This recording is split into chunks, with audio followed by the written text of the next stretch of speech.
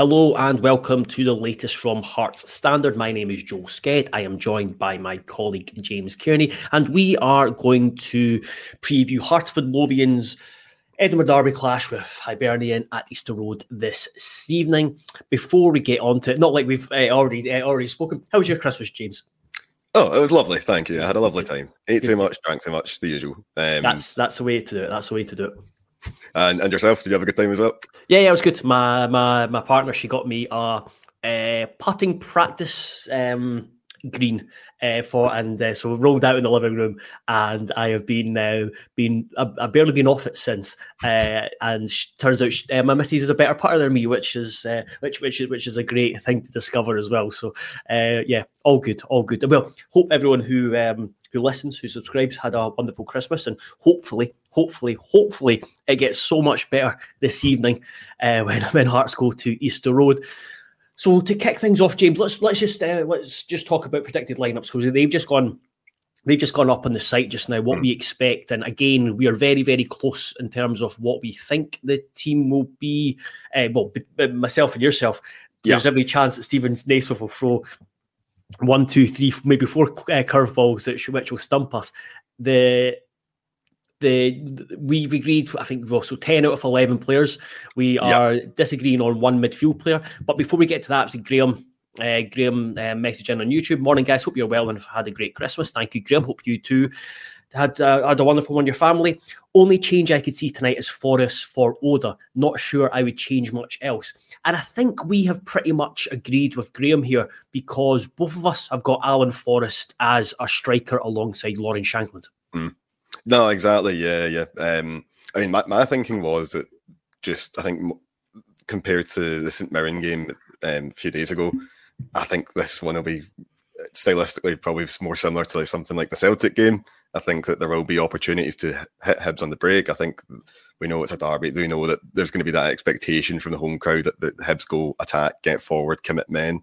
And I think that there could be that option to hit Hibs on the break. And I just think, looking around the squad at the moment, I think Alan Forrest is best suited to that.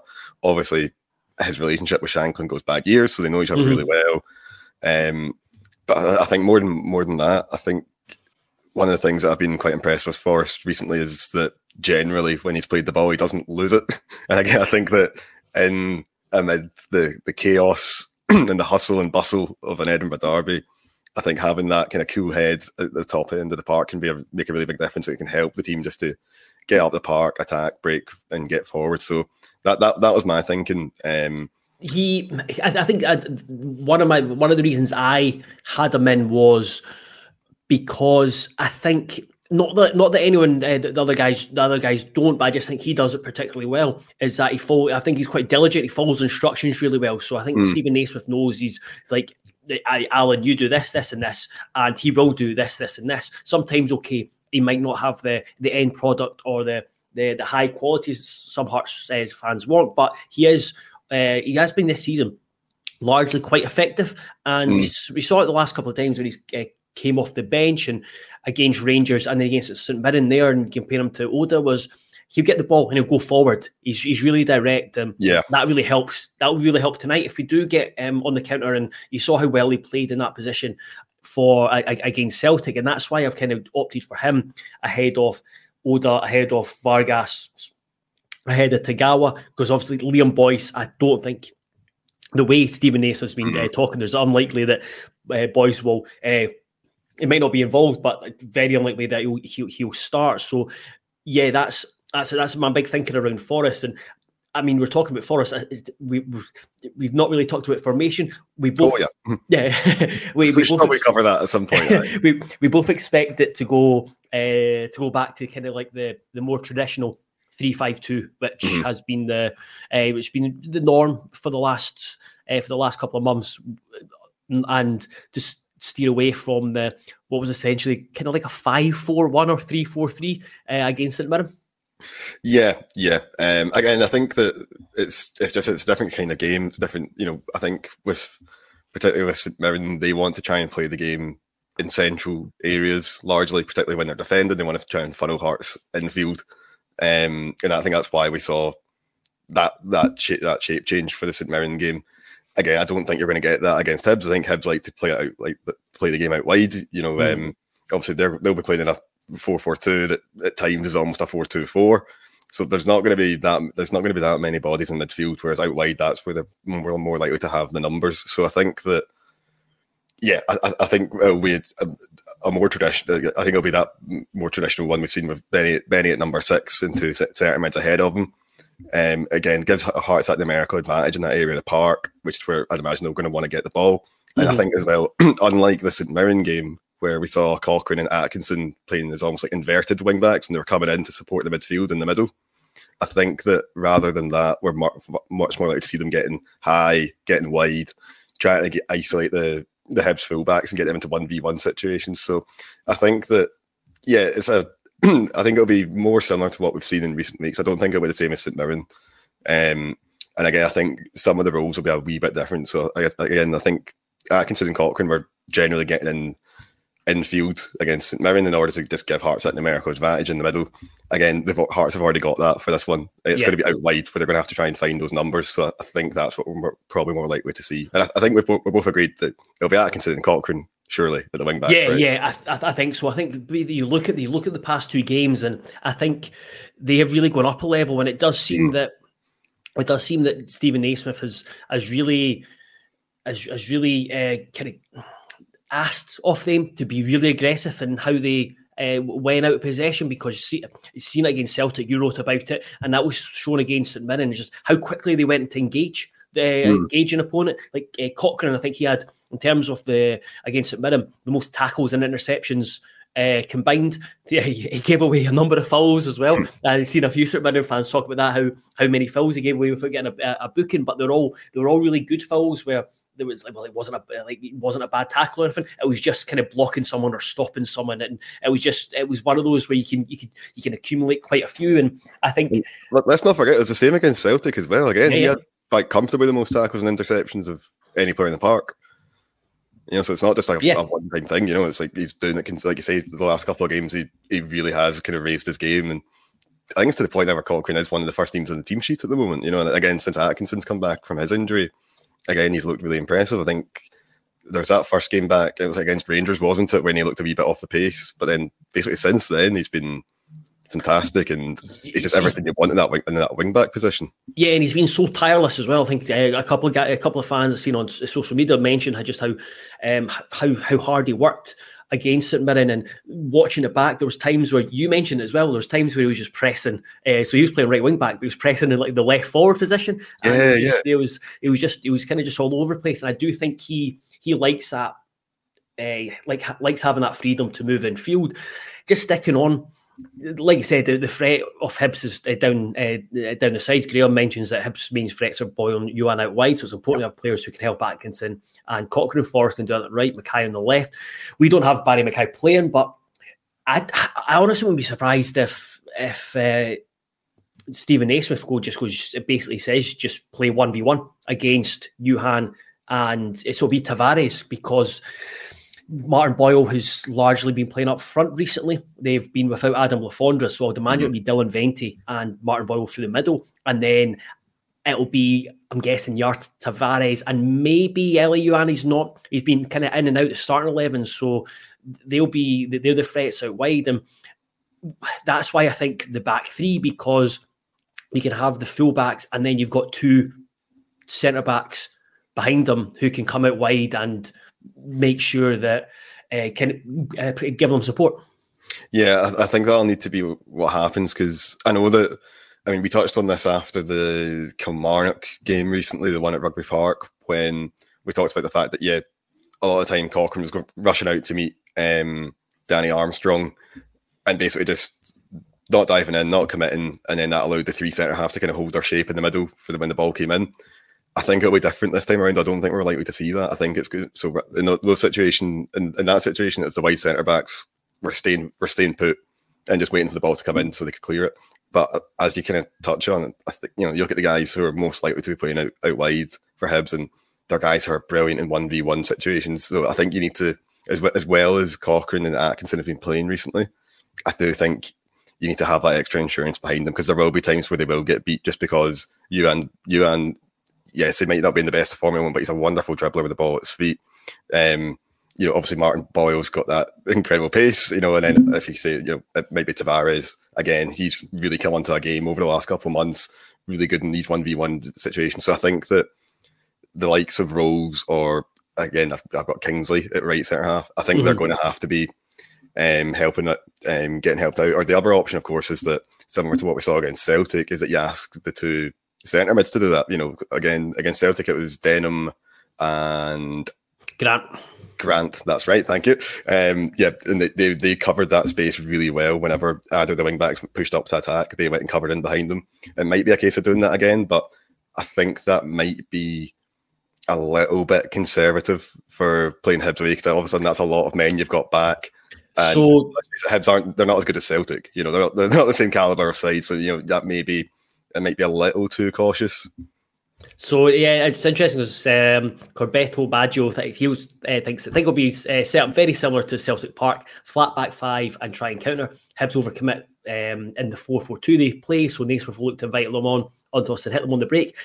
Good point. I think so. Absolutely, I think that's spot on. I think that when you look at it, if it's a flat back five, you kind of minimise the space for Boyle to run into, the space for Youan to run into, Tavares, and I'm kind of torn. It's like Hibs, because Hibs play 4-4-2, but times recently he's played almost like Josh Campbell as a second striker, and then he's had Boyle and Tavares on the wings. But I do think that if you kind of negate the space, and like Liam says, they can push up and they can potentially leave space, especially like the midfield. I think the midfield it's not the strongest. It's if you play kind of Dylan Levitt, it can maybe if he gets exposed in a 2-man midfield, I think it can be a bit soft, and I think that Hearts come in the battle. And like you said about the centre midfielders helping out, that's why I think Callum Newnoff will come back in for Barry Mackay. I think it will be a more conservative lineup with a lot more mobility, a lot more thinking about what the team will look like without the ball. And then because Naismith said it, the derbies are just completely frantic in the first 10 minutes. Just and one thing I liked about what he said was after the St Mirren game, he doesn't treat them as any other game. Like, you hear managers come out and say, "Oh, derbies every game." He's like, "No, it's different. It's different," and he likes that about it. And then you have Barry Mackay, Alex Lowry, Vargas, Tagawa, Oda, all on the bench as options to change it when it does get a bit more, when the space does open a bit and it calms down. But you have gone for Alex Lowry in the midfield. What's your thinking behind that? I have, yeah. To be honest, there's a bit of a toss-up between Lowry and Mackay for me in that position. I've opted for Lowry just because I think that he's stood out in that role more than anyone else at times this season. I think that particularly Hibs playing a 2-man midfield, there should be space in there, and I think if you give someone like Alex Lowry a bit of time in the ball, that's when he's at his most dangerous. I think we've seen that already this season, and I would expect them. I think if he can get those little pockets of space, they just kind of over to the left, slightly advanced, he can really start pulling the strings and playing a bit of tempo. And I think that just having that kind of playmaker in there is really important when you're in possession. And particularly as well, if Hearts are going to be trying to hit Hibs on the counter, someone with like his invention, his range of passing, his vision, that's going to be absolutely crucial to that. I do take the point, though. I think out of possession, I think Neuenhoff probably does offer you more, and it's maybe so there's maybe a weighing up exercise to be done there by Naismith. But I do think, though, that I think just for the creativity he brings on the ball, he's very forward thinking. And again, I think that there's certain games, like I think of something like Livingston or St Johnstone, where if it's 10 men behind the ball and there's not really much space at all, he can struggle to make much of an impact. That's not going to be the case at Easter Road. It will be a bit more end-to-end. It will be a bit more helter-skelter. And again, Hearts should have the numbers in that area of the park, which should theoretically free up Lowry to make a bit of an impact. So I would really like to see him. But again, if it was Barry Mackay, I wouldn't be particularly upset either. Again, similar sort of thing with that. Easier playmaker, but similar sort of qualities. Again, off the ball, okay, he's maybe not offering quite as much as somebody like Neuenhoff, but I do think that there's enough kind of pace and physicality elsewhere in the team that you could probably accommodate a playmaker type. So yeah, I'd definitely see one of those two in there. But I like a creative number 10. What can I say? I mean, normally I am, but I'm off the mindset of the derby. You just go in, I just win the battles. You just make it. You kind of. I think Hearts are a team who probably would like to battle more.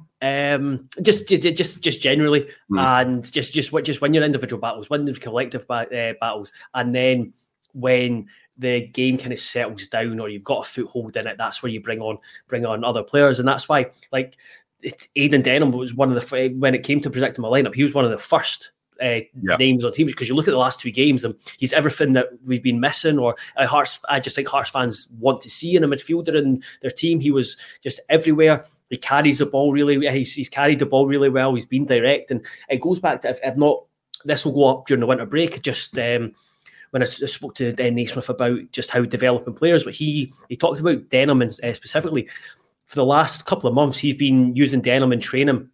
He's played them at wing back. He's played them. I think he said he might have played them at centre back as well. But he was playing them as a number 10. So he was moving him around positions. So he's getting used to, just to get him used to the different demands of each position, and he's really taken on that kind of all-action midfield role recently, really, really well. Because I thought he'd come in and he'd just be kind of like maybe not quite a number 6, but someone who just get the ball and recycle it. That's what he kind of looked like. He's Rosenborg, but he's really just added a different dimension the last couple of games, especially against St Mirren. And I think he will be crucial in kind of getting up and down and supporting Shankland and Forrest. Yeah, you would think so. I mean, that kind of, that industry that he brings, that energy in midfield, that forward-thinking attitude, these are all things that you would imagine would play are exactly want from your midfielders in a derby. I think that. Yeah, I agree. He was one of the first names on the team sheet for me, just based on his recent performances. And you don't want to put too much pressure on him, because obviously he's still a young guy. He's still, this is his first season as a professional. He's only got a handful of starts under his belt. But at the same time, I think the manner of his performance at Parkhead, the manner of his performance against St Mirren, you're right that it's what Hearts have been crying out for at times this season. It's having that midfielder who is willing to get the ball, drive forward, pose questions, make things awkward, and just who runs constantly for 90 minutes. And I think that there's no, and particularly with Cammy Devlin being out, I think that Denham's the most obvious replacement in that regard. I'd quite interested to see a midfield of Devlin and Denham in a game like this. Actually, I think that'd be quite good fun. But obviously, the Bash Brothers. Winter break. Yeah, exactly. It'd be a great laugh. It'd just those two guys just running around kicking everyone for 90 minutes. It'd be great fun. So yeah, no, I think you're right. Denham's been superb. Again, it's going to be another big test for him tonight. But you just can't see him not starting, can you? I mean, he's surely got to start. Yeah. Like you say, what he was doing against St Mirren, what he was doing against Celtic, it's exactly what you need in this kind of game. And looking around the squad, I'm not convinced there's anyone else in the squad that can quite do it, to be frank. I want to bring it back to defence, because Graham, he mentioned earlier, it's like, only thing that worries me is Rolls, Kent and Halkett not blessed with pace, so any ball over the top, the ball is going to be a problem. That's where you're probably looking at maybe defending deeper to negate that spacing behind. Yeah. But I actually think Rolls is. I don't think he's that slow. Halkett, when he gets going, I think he can cover ground. But I don't think it's a game for Halkett, because he's just played 90 minutes 4 or 5 days ago, having just come back from long-term injury. And actually, Stephen Kingsley, when you look at one thing that Hibs really like to do is from times I've watched them, if they're working the ball down the right hand side, they want the opposition winger to come in field and can join and make it another third striker, or whoever's going to play on the left. They will likely be, I think, they're all right-footed, so then they're going to be coming in field, and then that'll come in onto Stephen Kingsley's stronger foot. So that's why I think Kingsley's the right-sided centre-back. Probably makes sense. No, I would think so. I mean, just because I think that obviously before his injury at Parkhead, Kingsley was playing brilliantly. I think he was really settling into that right centre half role and making it his own. I thought he was brilliant. So I think, just on form, I think he deserves to come back into the squad, come back in the team. And that's not to say, I thought Halkett played well against St Mirren, but again, it's like you say, it's like Graham mentions as well. I'm a little bit worried about. I'm not sure if Halkett's got the pace for it. Maybe once he's fully fit, he does. But I mean, I think back to the game at Pittodrie and Aberdeen's winning goal. And again, I remember just watching that and thinking Halkett didn't look fast there, and that was against I can't remember who it was now.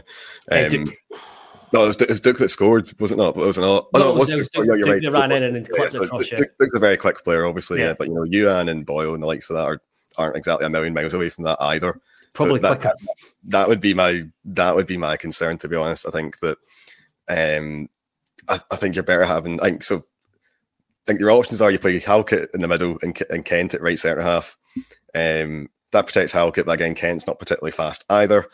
So you've still going to got the same problem. Or you can put Kent through the back, where he's been Hearts' he's been one of the signings this season. He's been one of Hearts' most consistent performers. And then if you got Kingsley at right centre half, he's got that little bit more pace in order to, if Boyle or if Ewan or whoever it is gets in behind, he's there. He's got that recovery pace. That was my thinking as well. Again, it's like if it was a fully fit and fully up to speed Craig Halkett, it's a much more difficult decision. But I think. Yeah, I think as good a player as Halkett is, I just think Kingsley's got that extra yard of pace, which when you're playing up against players who are as fast as Hibs forwards, that does make a difference, I think. Yeah, and kind of Liam mentions that all their goals are against us come from getting behind us. That's why he thinks it'll be a flat back five. And a big thing is, another thing about trying to minimise the space behind the defensive line is that we've seen it with Xander Clark, is that he's hesitant. And his decision making off his line when to come to sweep is not the greatest. You look at you contrast the two goals, the goal against Rangers and the goal against Aberdeen. That's there's kind of two instances where he's made the wrong choice and there's been a wee bit of hesitancy.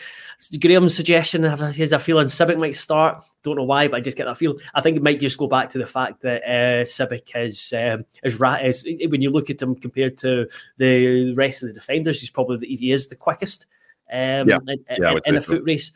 So kind of moving on to just more generally, Liam mentions that, so he's talked about Benny Denham in the middle, go long to Shankland or behind for Forrest and Mackay. That way, try suck the life out of the crowd, then grow into the game. Because if the Hibs don't go score early, that'll kind of take their kind of voice away and make it a bit flat. I can see that. I can see it going along to Shankland because I look at Shankland and he's not like he's not like a Kevin Kyle who win flick-ons, but if you hit it long to him correctly, he backs in really well. He's really intelligent, uses his body really well, and especially if he pins whoever's going to be starting with Will Fish, whether it's Rocky Bashiri or Paul Hamlin, Lauren Shankland's going to get the better of them 9 times out of 10. 9.9 times out of 10 is going to get the better of them. I mean, I don't know why you're saying that. Now you're just asking for trouble, but I know. That's not going to be great. That's not great. But I agree. I mean, I largely agree. That's one of the most impressive things about Shankland, I think, is his ability to take the ball in under pressure and retain it, whether that be a ball into feet, whether that be a long ball forward. And he certainly has been getting a bit of joy when he kind of drifts out right. I've noticed recently, particularly up at Pittodrie, and certainly the first half anyway. A lot of Hearts' best attacking moves came from long balls up to Shankland when he's drifted right, and then he's managed to hold on to it for long enough for the likes of Atkinson to get up and support, or one of the centre mids to come and help him out as well. So no, I think there's I mean, he's just a brilliant player, Shankland. I mean, you want him on the ball as much as possible, I would argue. And when you do play those long balls forward, he's more than capable of. Like you say, he uses his body so well. He's great at just getting his body between him and the man.